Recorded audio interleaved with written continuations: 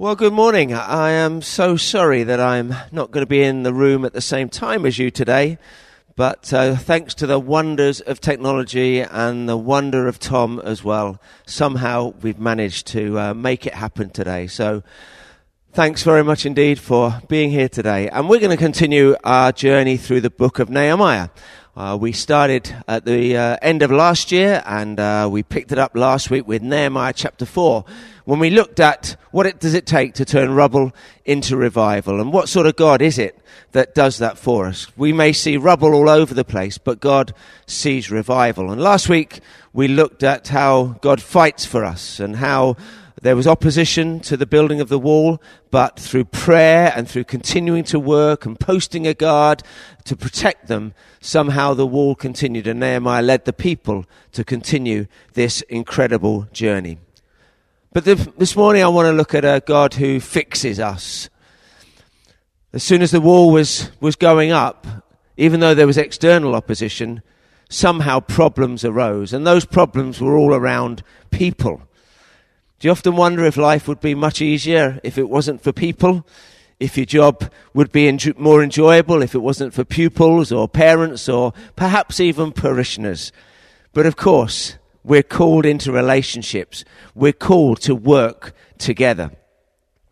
I remember my first A-level geography book on human geography. My teacher, Mr. Mitchell, told us to open the first page, and on the first sentence, I can remember it said, "Man is a gregarious animal." I had no clue what that meant then, but I think what I know now is that it means we like gathering together, and that's true across the whole of nature, isn't it? Do you know some of those collective nouns that we love to have? You know, a flock of sheep, because sheep always flock together. A herd of cows, of course. A crash of rhinoceroses. I love that one particularly because that sums them up brilliantly. A murder of crows. A parliament of owls. A pride of lions. Even this week I learnt about a loveliness of ladybirds. Isn't that the most beautiful collective noun you've ever heard? A fleet of ships. A galaxy of stars. A chest of drawers. A brigade of chefs, a posse of builders. Well, I made that one up myself because I couldn't find what the collective noun for builders was. But that's the one I've chosen, a posse of builders. And here we've got these builders, in fact, probably a stack of bricklayers, really, who are building this wall, one brick at a time, perhaps having never had any experience of wall building, but they carry on building this wall. But of course, it seems that wherever there are people, there are often problems. And although the external opposition is still going on all around them at this particular time to stop them from building the wall around Jerusalem, something is happening internally now. And it's that chapter 5 addresses for us. Nehemiah gets to grips with the internal problem of relationships breaking down. So if you've got your Bibles or you want to switch your app on this morning, then do go to Nehemiah chapter 5. And we're going to read this story as we move through this talk this morning. Nehemiah chapter 5 verse 1. Now the men and their wives raised a great outcry against their fellow Jews. Some were saying, "We and our sons and daughters are numerous. In order for us to eat and stay alive, we must get grain." Others were saying, "We are mortgaging our fields, our vineyards and our homes to get grain during the famine." Still others were saying, "We have had to borrow money to pay the king's tax on our fields and vineyards. Although we are of the same flesh and blood as our fellow Jews, and though our children are as good as theirs, yet we have to subject our sons and daughters to slavery. Some of our daughters have already been enslaved, but we are powerless because our fields and our vineyards belong to others." Do you see what the problem is now? These are broken people in need of rebuilding. Something very significant has gone wrong in this process of rebuilding the walls. The walls were going up, but the cry of the people got louder and louder. We are not being treated fairly. Relationships were breaking down, even though the wall was being built up.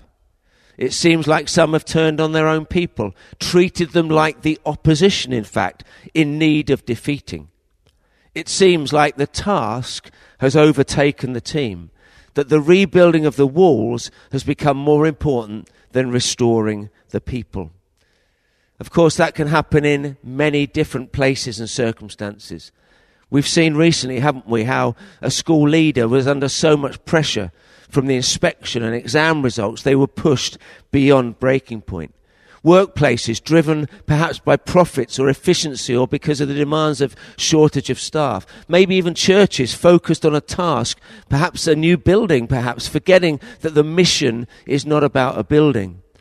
It is always about the hearts and lives of people.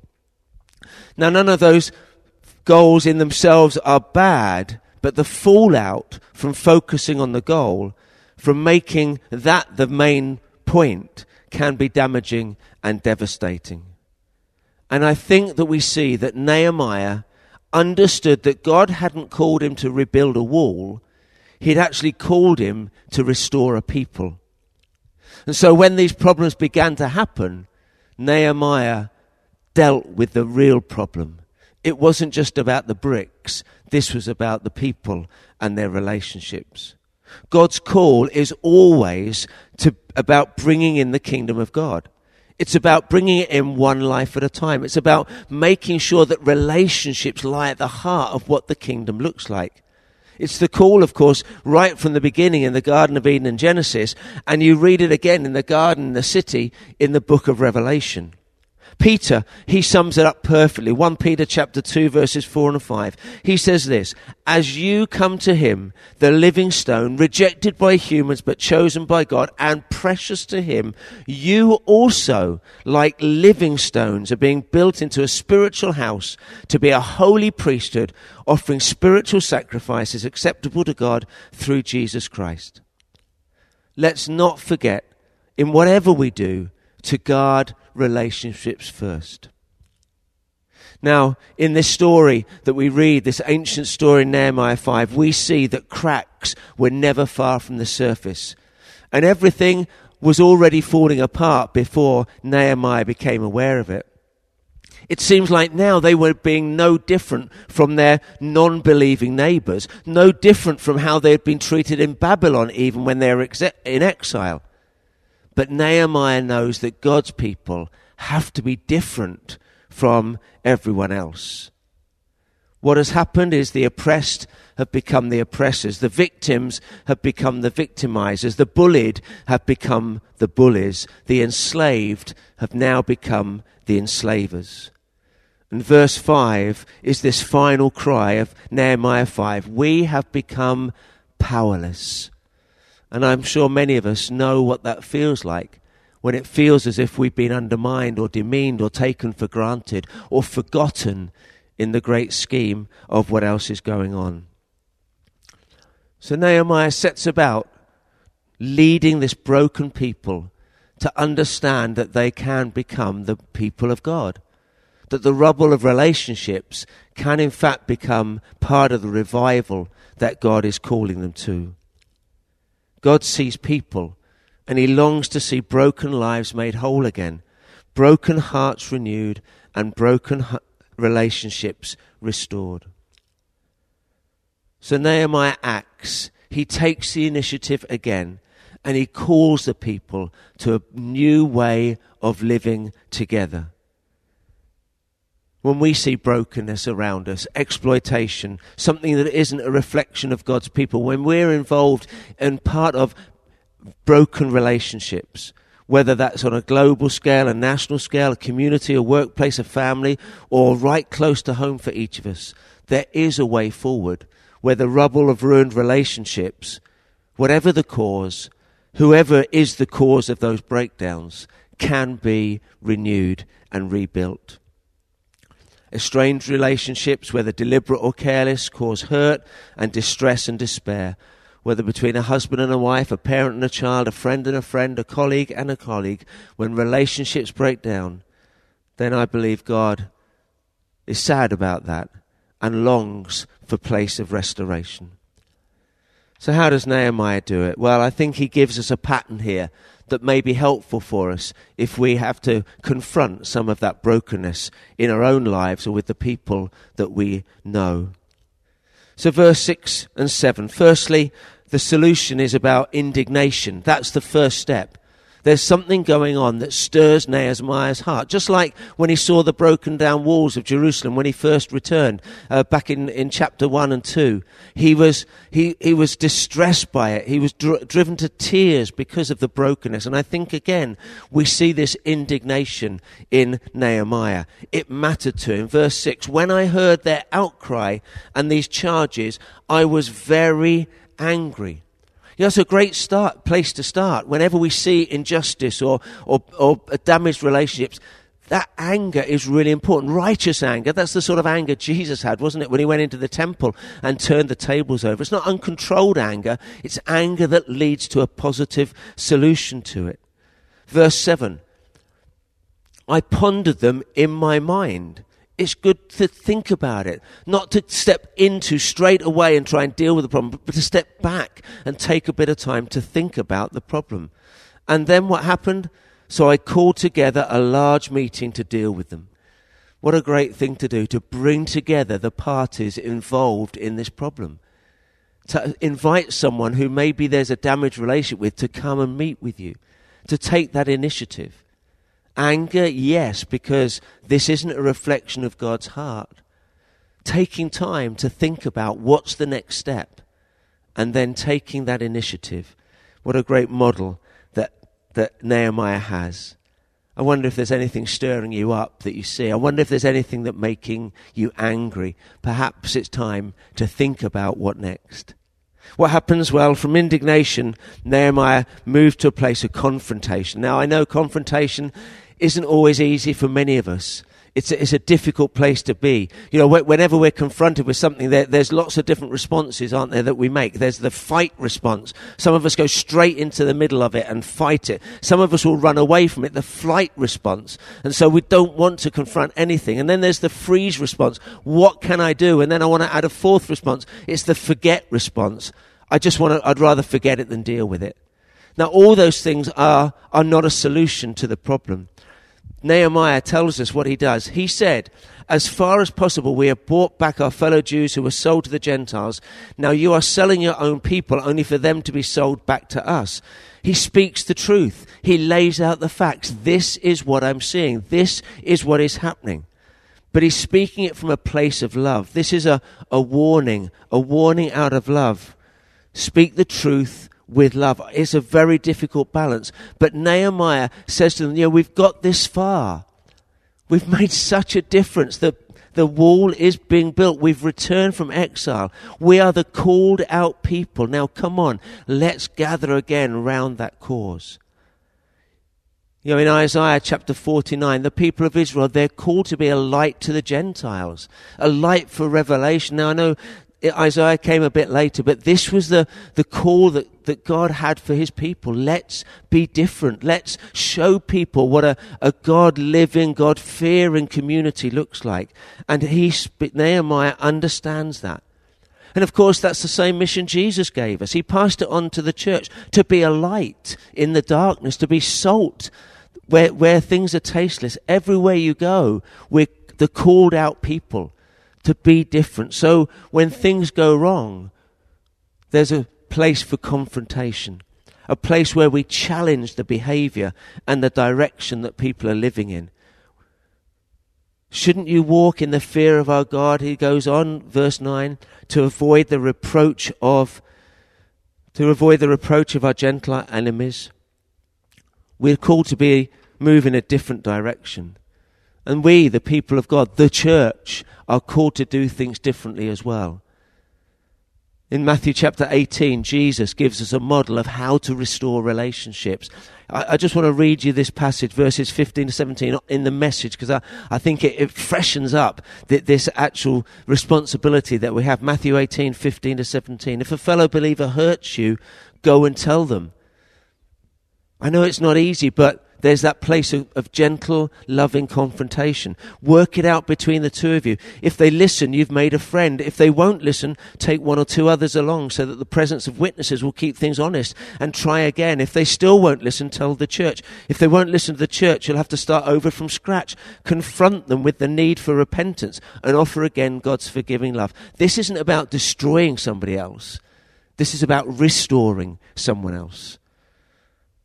It's about winning them back, not forcing them away. It's about mending, not damaging further. It's about making a friend, not keeping an enemy. A soft heart from both parties can get to that place where there is restoration. Learning with humility, forgiving with rapidity, keeping short accounts, dealing with it or putting it down. We all know what it does to hold on to anger. Nehemiah shows us from indignation to a place of confrontation. And as he confronts it, then we see how to do that. Firstly, clarification. Verse 10. I and my brothers and my men are also lending the people money and grain, but let us stop charging interest. So it's good to lend the money, he's saying, but it's against the law to charge interest. Exodus 22 lays that out very clearly. Exodus 22, 25 to 27, you can read about it there. Lend money, but don't charge interest. Nehemiah is clarifying what the situation is. It seems like they'd forgotten how to be a community. They'd been released from slavery through the Red Sea. They'd returned at last from exile in Babylon. Yet how easily they forgot where we started, the story of our lives. And for us, the church, our story is about the grace of the Lord Jesus Christ. We stand together before the cross in need of a Saviour, falling short of the glory of God, yet offered grace that restores and renews our relationships with him, the one who died on a cross, that we might have life in all its fullness. That's the clarification. That's the place we stand together, all in need of a Saviour. It demands a response from us towards others who may have hurt us as well. And then some next steps Nehemiah brings about. Restitution, verse 11. Give back to them immediately their fields, vineyards, olive groves and houses, and also the interest you're charging them. 1% of the money, grain, new wine and olive oil. There's a restitution. There's a place that gives back to those who have been cheated out of it. I mean, Jesus said that, didn't he? I mean, Zacchaeus responded, didn't he? Jesus didn't tell Zacchaeus to give back the money, but he did. In fact, he gave back more than. There's that place of restitution when damage has been done. And then there's resolution in verse 12, a resolution. When the people say, we will give back. What a joyful moment. We will give back and we will not demand anything more from them. We will do as you say. See, this is the resolution point. That's the point of where we started. This has to move towards a place of resolution where all parties can decide to come round that resolution place. And then this place of restoration. We will do as you say. Then I summoned the priests and made the nobles and officials take an oath to do what they had promised. This is confirming this decision now. We are restored. We are back to where we started. We're back to the place that we know we need to be, where we can be one people again, with no division, rebuilding those relationships that we have damaged. And then Nehemiah does something very dramatic. Verse 13, I also shook out the folds of my robe and said, in this way may God shake out of their house and possessions anyone who does not keep this promise. So may such a person be shaken out and emptied. Don't you just love that drama in this moment? They did something very visible to make it happen. And as part of this restoration process, there's an agreement, a visible recognition of what has gone on. See, God is involved in this. There's something much bigger in this. It's not just about us agreeing to be restored. It's about God being the witness of that promise that we've made. And when God witnesses it, then we're bound by his love and his commitment to us as well. And then that restoration turned into what must have been a beautiful celebration in verse 13. At this, the whole assembly said, Amen, and praised the Lord. And the people did as they promised. Wow, what a moment of celebration for that community who'd got distracted by the task. And the team had taken the hit for it. But now they were back to a place where God longed for them to be. A God who fixed the relationships back as a sign of his kingdom to the nations around them. See, the rubble of relationships can turn into revival. Nehemiah, it says, devoted himself to the wall. Again, no more distractions, no more diversions, no more divisions. He still had to deal with the opposition on the outside, but now They were a people again. They'd been restored. The relationship had been fixed. And then the end of chapter 5, what a beautiful response to these restored relationships. He built a bigger table. Verse 17, furthermore, 150 Jews and officials ate at my table. What a table that must have been. Anyone got a table that big? As well as those who came from the surrounding nations, even bigger. Each day, 1 ox, 6 choice sheep, and some poultry were prepared for me, and every 10 days an abundant supply of wine of all kinds. In spite of all this, I never demanded the food allotted to the governor, because the demands were heavy on these people. Here's the celebration. A generous model of hospitality that brought people who had been damaged in their relationships into the same place to be built even more strongly. Why is it worth it? Why is it worth having relationships restored? Why is it worth doing what you can? The New Testament says to live at peace with all people as you are able. Why is it worth it? Verse 19, Nehemiah prays to God, remember me with favor, my God, for all I have done for these people. He's not looking for reward. He's looking for God's favor. That's the reward. To know God's smile of approval again, to know that he has led with integrity and he's built these people to be the people of God again. Not only the wall, but the relationships, so that the kingdom, the restoration of God's kingdom becomes a reality. In Nehemiah 6:1, when word came to Sanballat, Tobiah, Geshem the Arab and the rest of our enemies that I had rebuilt the wall, and not a gap was left in it. That's the good news. That the wall had been built and now there wasn't a gap in it. Not only in the wall, but there wasn't a gap in the people either. They were of one heart and mind. Wasn't that the prayer Jesus prayed for his people? That they might be one. To show the world that he died on a cross so that we might have life, to be the called out people, to be the people restored back into relationship, not only with him, but with one another as well. I wonder if you've got any gaps in your life at the moment. I wonder if there are any gaps where the enemy is getting in, where there is division, where there are broken relationships. Is there something that needs fixing?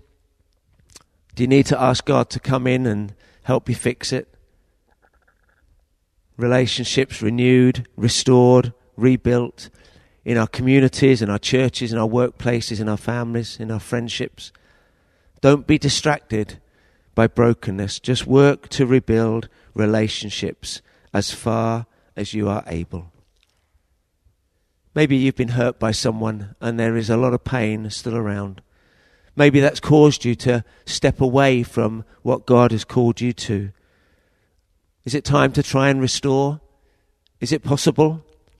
Maybe with God's help, you might be able to take a step to restore that relationship. Maybe tell someone what they've done. Maybe tell them how it made you feel. Or maybe there's some burden you carry of a relationship that has broken down and perhaps you were part of that issue. I wonder if today that's something you need to act on, to seek a restoration place so that there's no gap in your relationship with others or with God as well. Our God can help you fix it. He can help you restore what is broken. What looks like rubble can become revival. Imagine the impact of reconciled relationships as we live differently and love one another as a reflection of how God loves us. Let's not destroy it, but let's rebuild it.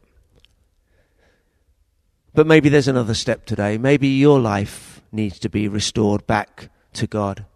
Maybe that's the gap in your life today. You remember the story of the prodigal in Luke chapter 15. I love how the father kept on looking for the son to return. See, the father knew the relationship needed reconciliation, and he kept on waiting and waiting for that moment when he could be restored. If you're not in relationship with God the Father today, if that relationship is broken or damaged, can I say to you today that the Father's looking out for you? He wants to fix that relationship with you today. He longs for you to return home. And as soon as you turn around, he'll come running and welcome you home again. There's forgiveness from Jesus. There's a new start from any brokenness. There's a celebration in heaven for all those who will come home. The angels will cry, Amen, and praise the Lord. Let's pray together. Father, today we give you thanks that you welcome us, that you are the great restorer of brokenness.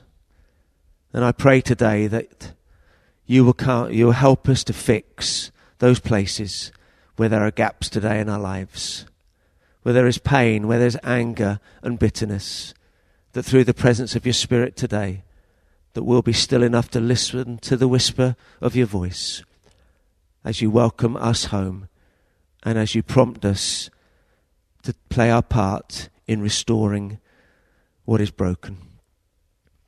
Thank you for the task you've given us to build your kingdom. May our lives reflect your kingdom in every way. So come, Holy Spirit, I pray. Restore, renew, rebuild. In the powerful name of Jesus. Amen.